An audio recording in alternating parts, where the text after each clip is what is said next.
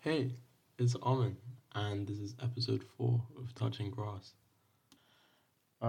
Usual quick disclaimers. The t-shirt is out. Kickstarter is still up, I think. There's also the Instagram, the Twitter, everything you want to find about the podcast is in a tree, a link tree that you can find in the bio of this episode, wherever you're watching it. It's been a while. It's been a while. It's been 2 months actually, just almost like a month and a half. I'm sorry. That's completely my fault. Life got ahead of me, and I lost track of things. So I'm back on it. I'm recording this episode, which is nice, which is good. I'm proud of myself. It's a really good episode as well. It is titled Biography of the Opium Poppy. It's all about plants. It's all about people. It's all about drugs. It's about culture and nature, and it's at the core of the kind of things that I wanted to talk about on the podcast. So I'm really excited for this one. Um, Before we get into it, though, we have our little Q&A section. You would have noticed that this began with a little guitar intro kind of thing that I recorded myself, that I came up with myself. I talked about the fact that I wanted to do that last episode, so um, rest easy that the past month didn't sum to nothing. I have little intros now, so cue the Q&A intro.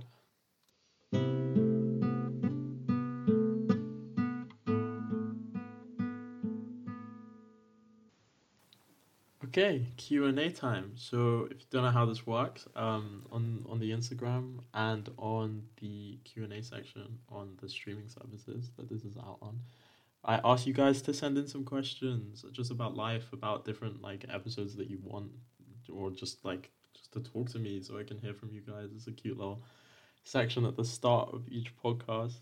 This is the second installment of the Q&A. I want a better like name for the Q&A than just Q&A. So someone come up with that and tell me. Um, Before I get into this, I want to say like who asks the questions, but sometimes it's just like your Instagram handle. So if you like sign it off with a name, it will be nice to like just like give you a shout out, like say thank you for asking, getting involved, all that. So, the first little thing that someone sent in, it was Zachary, and he I think said a couple things that you wanted to hear about in the podcast. So he wrote Joan of Arc being a mystic, Northern Chinese folk religions, and Zoroastrianism. So Zoroastrianism I know a bit about because it was like the birthplace was in the south of Iran. Hits close to home. Hits actually home because I'm Iranian. Um, I would love to do an episode on that, so 100% like I will do that. Northern Chinese folk religions I know nothing about. I googled it, and apparently there's like different deities representing different things about life, and like yeah, this looks really interesting. So I'll put that in the books for what I can do an episode on. Um, you mentioned Joan of Arc was actually really cool because I listened to a podcast on her a couple weeks ago. For people who don't know, Joan of Arc was um, a saint. I think she's like a patron saint of France. She was involved in a couple different like military conquests. She led a lot of sieges. She had like a massive like she was a military leader. I'm pretty sure in France. Um, and she claimed to be under like the guidance of God. She was famous because she had like visions from. She was saying that like I think when she was 13 she had visions of these saints coming down and telling her to like defeat the English and put Charles to like under the like true reign because he deserved it, and she was sent by God and all this. There's a lot that I could say about her, so I could do a really good episode just on Joan of Arc. Like really really fascinating stuff. Like she ended up being she did all of her like influence was in her teenage years. She was burnt at the stake at the age of 19, after being like called guilty for being for blasphemy, I think, because she wore men's clothes, and the church said that her visions that she was having were demonic. Typical church stuff back in the day. So unfortunately, they did declare her guilty and they burnt her at the stake. Yeah, there's so much I could say about this. So I will thank you for these. Like I do struggle with ideas for these episodes. I have like a list on a page on my phone, so I have added all of these. Thank you. Um, Next question. Ramona said, "Who's your favorite mystic and why?" This was interesting because I've never really considered myself to have a favorite mystic. I was thinking about it after I read the question, and there was a couple things, people that I thought of, but there was one person came to mind mainly, and his name was Neem Karoli Baba. Um, he was a Hindu. He was a guru. He was Hindu by trade. Um, he was famously the man who. So, if you have heard of someone called Ram Dass, he was a very famous like a spiritual leader. Like he was an American. His original name was, I completely forgot what his original name was. He's an American dude. He was a psychologist at Harvard. Um, he was experimenting with LSD. He gave his students LSD, and that got him kicked out of Harvard back in the 70s. So he was involved heavily in like triggering the drug revolution of the 70s, and he went to India where he was just going on like a spiritual journey. The highs of acid, he always said that like he would meet God, but the problem was that he would come down from it, and he wanted to learn how to live that kind of life without coming down, and he found that through meditation and spirituality. He learned a lot about Hinduism. He was Jewish, culturally Jewish, so a lot of his wisdom came from the Torah and such, and he knew a lot about Christianity and everything. He was just a massive like role model for me. Like I listened to his his talks from all the way from the early 70s to like the 2016, when I think it was 2016 when he passed away. He Ram Dass himself played like a massive part in my life in getting me into all of this stuff. So Neem Karoli Baba was the man, the enlightened being, supposedly, who his guru who taught him in India, the man who got him to realize his true self. He went from being his old Harvard self. He relinquished that personality. He became Ram Dass. He came over to America after meeting Neem Karoli Baba, teaching all of the teachings that were passed down to him.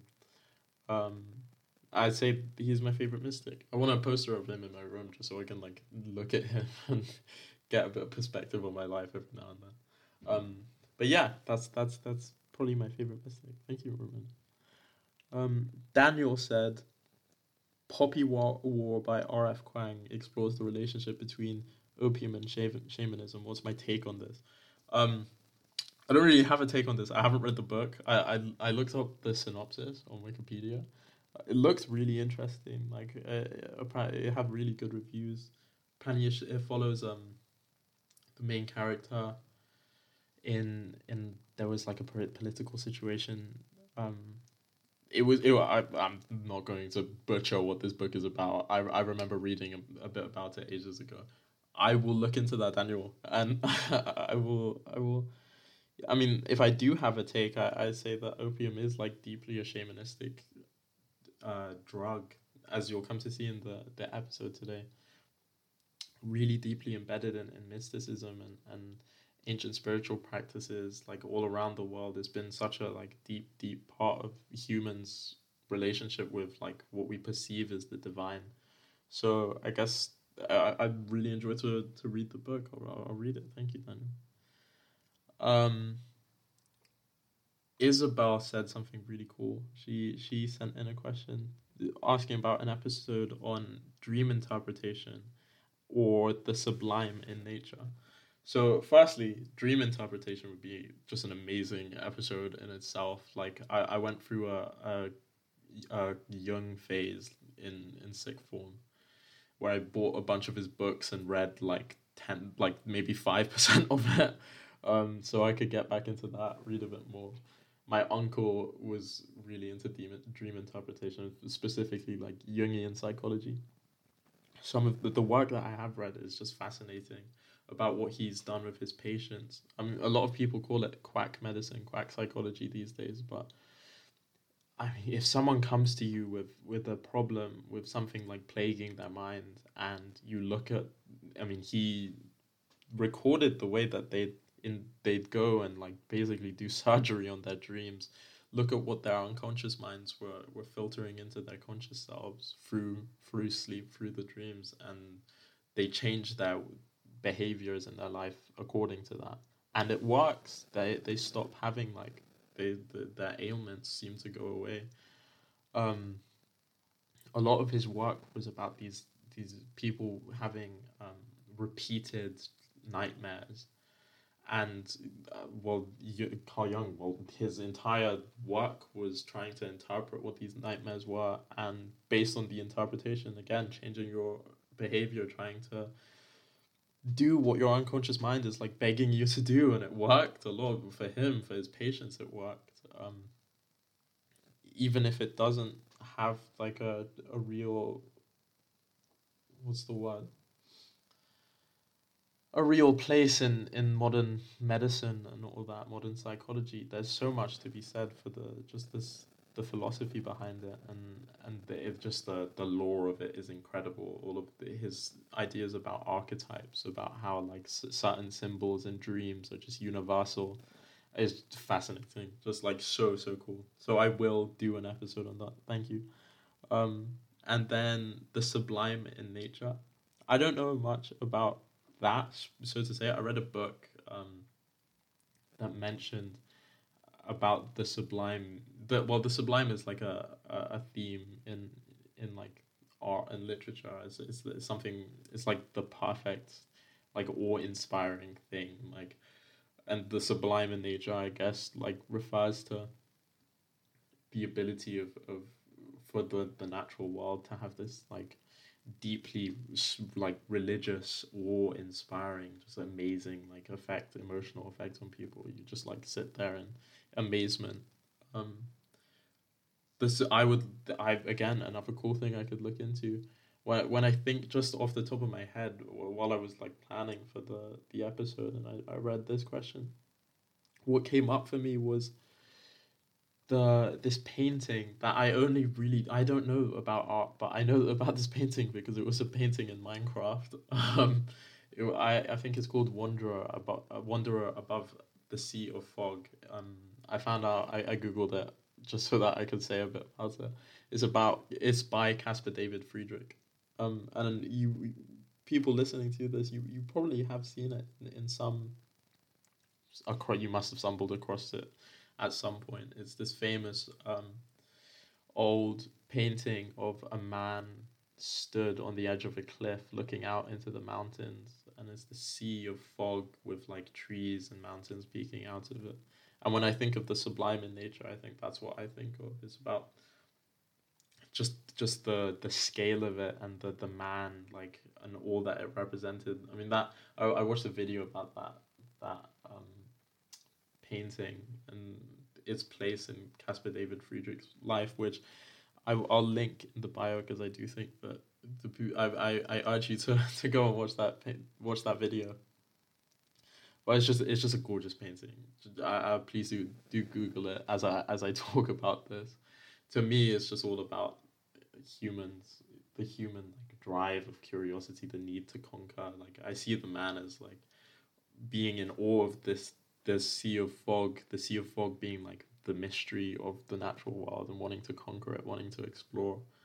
Um, Again, I don't know how much what that sums to, but that's my take on your suggestions. Oh, of course, like, I'll look into it. So thank you. You guys, like, I love this. I feel like you guys actually listen to the podcast. I feel like you actually care.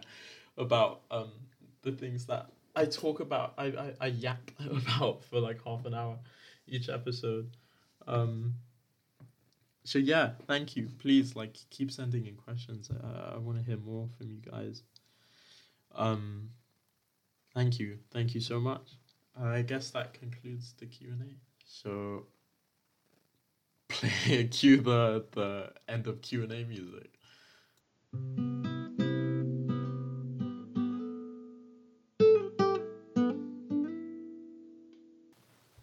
We've all seen poppies before. If you grew up in the UK, around once a year, you'd be basically flooded with poppies all around you on Remembrance Day. We wear these poppies in remembrance of the people who died in World War One. This is because they grew on the Flanders fields where a lot of the main battles in World War One happened. Now, the poppies we wear are also known as the Flanders poppy, obviously, but they are more commonly known as the common poppy. The Latin name is Papaver. Papaver referring to Papaveraceae. Papaveraceae is the Latin name for the family, the poppy family. Now, in this family, there's another poppy, Papaver somniferum. Now, this more commonly is known as the opium poppy or the breadseed poppy. Unsurprisingly, this flower is where we get opium as well as poppy seeds. It's a very unassuming plant, and when you come across one, you wouldn't assume that it's probably one of the most influential plants over the course of human history. And I thought it would be incredible to just do a deep dive on what this plant is and what kind of an effect it has had on our society. So, starting with their biology. They're an annual species, which means that they complete a life cycle each year. The flowers are around 6 centimeters in diameter. They usually have 4 petals. They have a hairless and spherical fruit. And when you cut this fruit, it bleeds this milky sap. This white little drops form. And that milky sap is pure opium.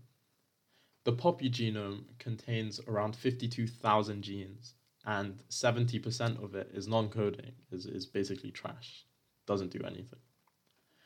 Now, the plant is cultivated en masse for 3 main uses. Firstly, is to produce opium. Secondly, it produces other chemicals called alkaloids, which we use in a lot of our medicines. And the final use is for consumption. Poppy seeds for things like bagels and oil. So, again, a huge part of the poppy economy is from its demand from a dietary perspective. So, what is opium? Well, when you dry the sap of the poppy flower, you open it up and we look at what chemicals are inside, we find a lot of these chemicals called opiates.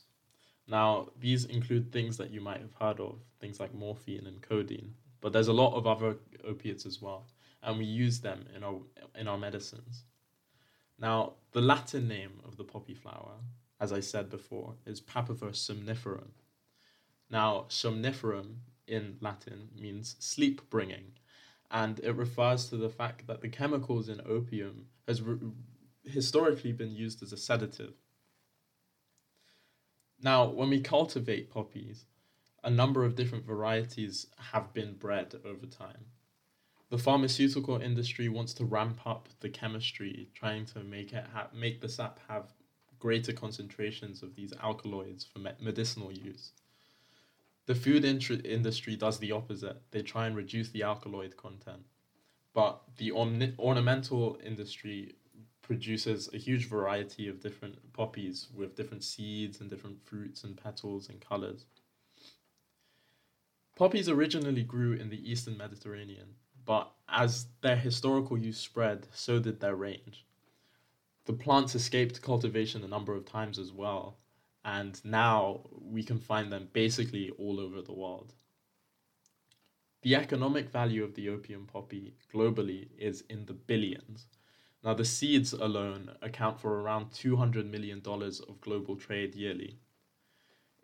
It's obvious that this species is a huge part of society and our global economy today. And its contemporary standing is the result of thousands of years of it being intertwined with the evolution of our civilizations. Its history is extensive and rich. So, let's look at it. Now, the earliest marks of poppies, or more specifically the opium poppy on our civilization, was with the Minoans.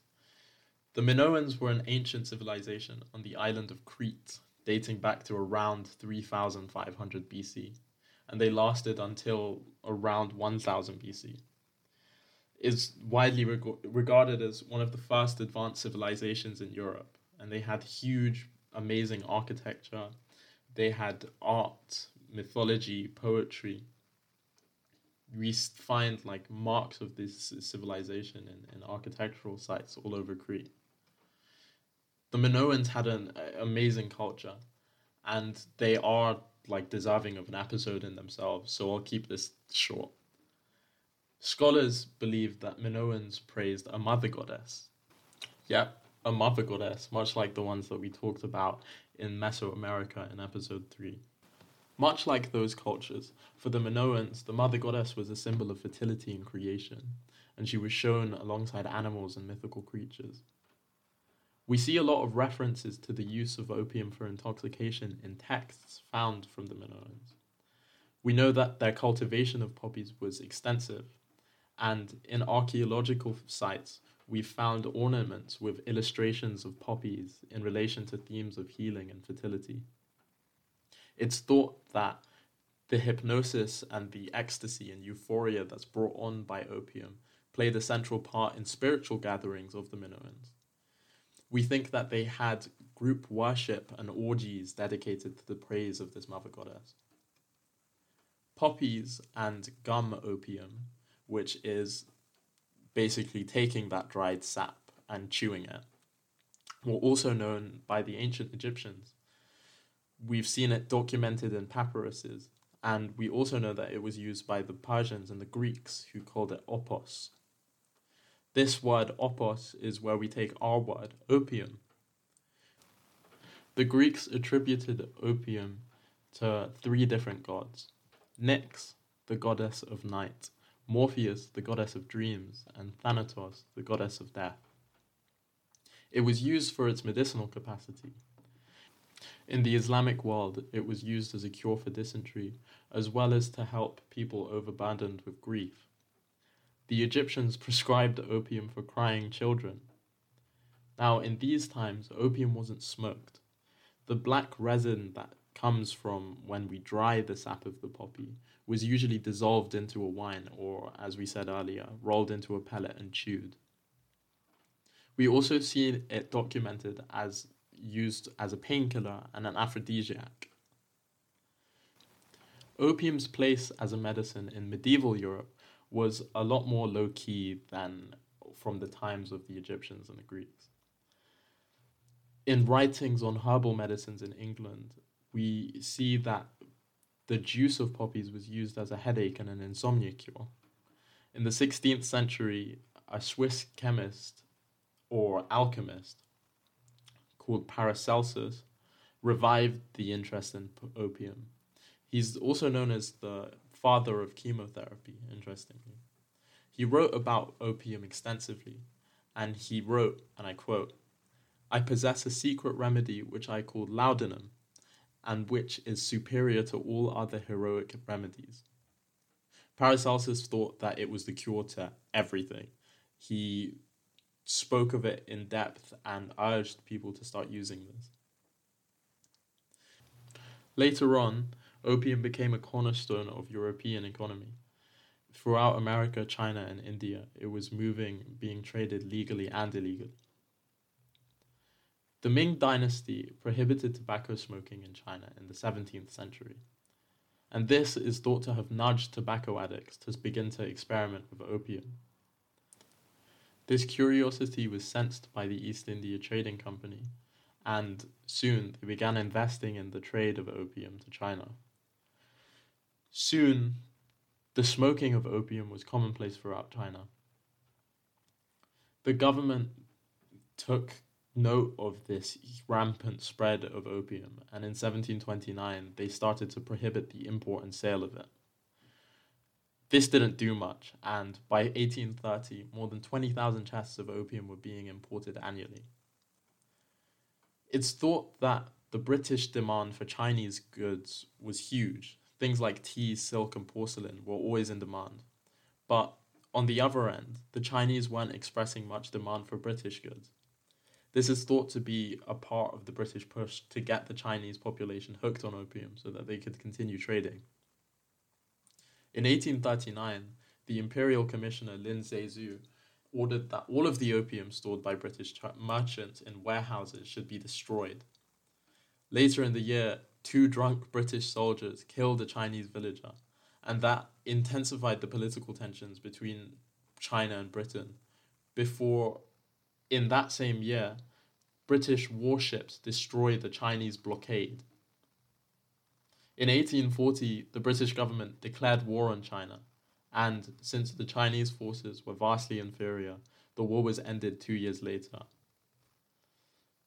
This was marked by the Treaty of Nanjing, and it was the first Opium War. The Chinese were forced to pay the British $21 million, as well as giving up Hong Kong, and they were forced to agree for the import of opium. 15 years later, a second Opium War broke out. A British ship called Arrow was charged with smuggling in Canton. The war ended unsuccessfully for the Chinese again, and in 1860, a huge force of warships of British and French troops captured Beijing, burnt the Emperor's summer palace, and ended the Second Opium War. This opened China up to Western trade again, and solidified later Western power in the East. In the 19th century, further to the west, opium was having a huge influence on European culture as well. It's impossible to consider the history of opium in Europe without mentioning one important man, Thomas de Quincey. De Quincey was at the forefront of bringing opium into popular culture. He wrote a book which became very famous and popular, called Confessions of an English Opium Eater. He was an artist, but his medium was in these confessions. He wrote elaborative, creative, and eloquent accounts of his experiences, which became very, very popular, and he is thought to have been sort of a pioneer of European opium use. Opium carried on to inspire a lot of thought in this era. There was many French composers who used opium to produce symphonies, and later on it's rumored that Lewis Carroll, under the influence of opium, wrote Alice in Wonderland.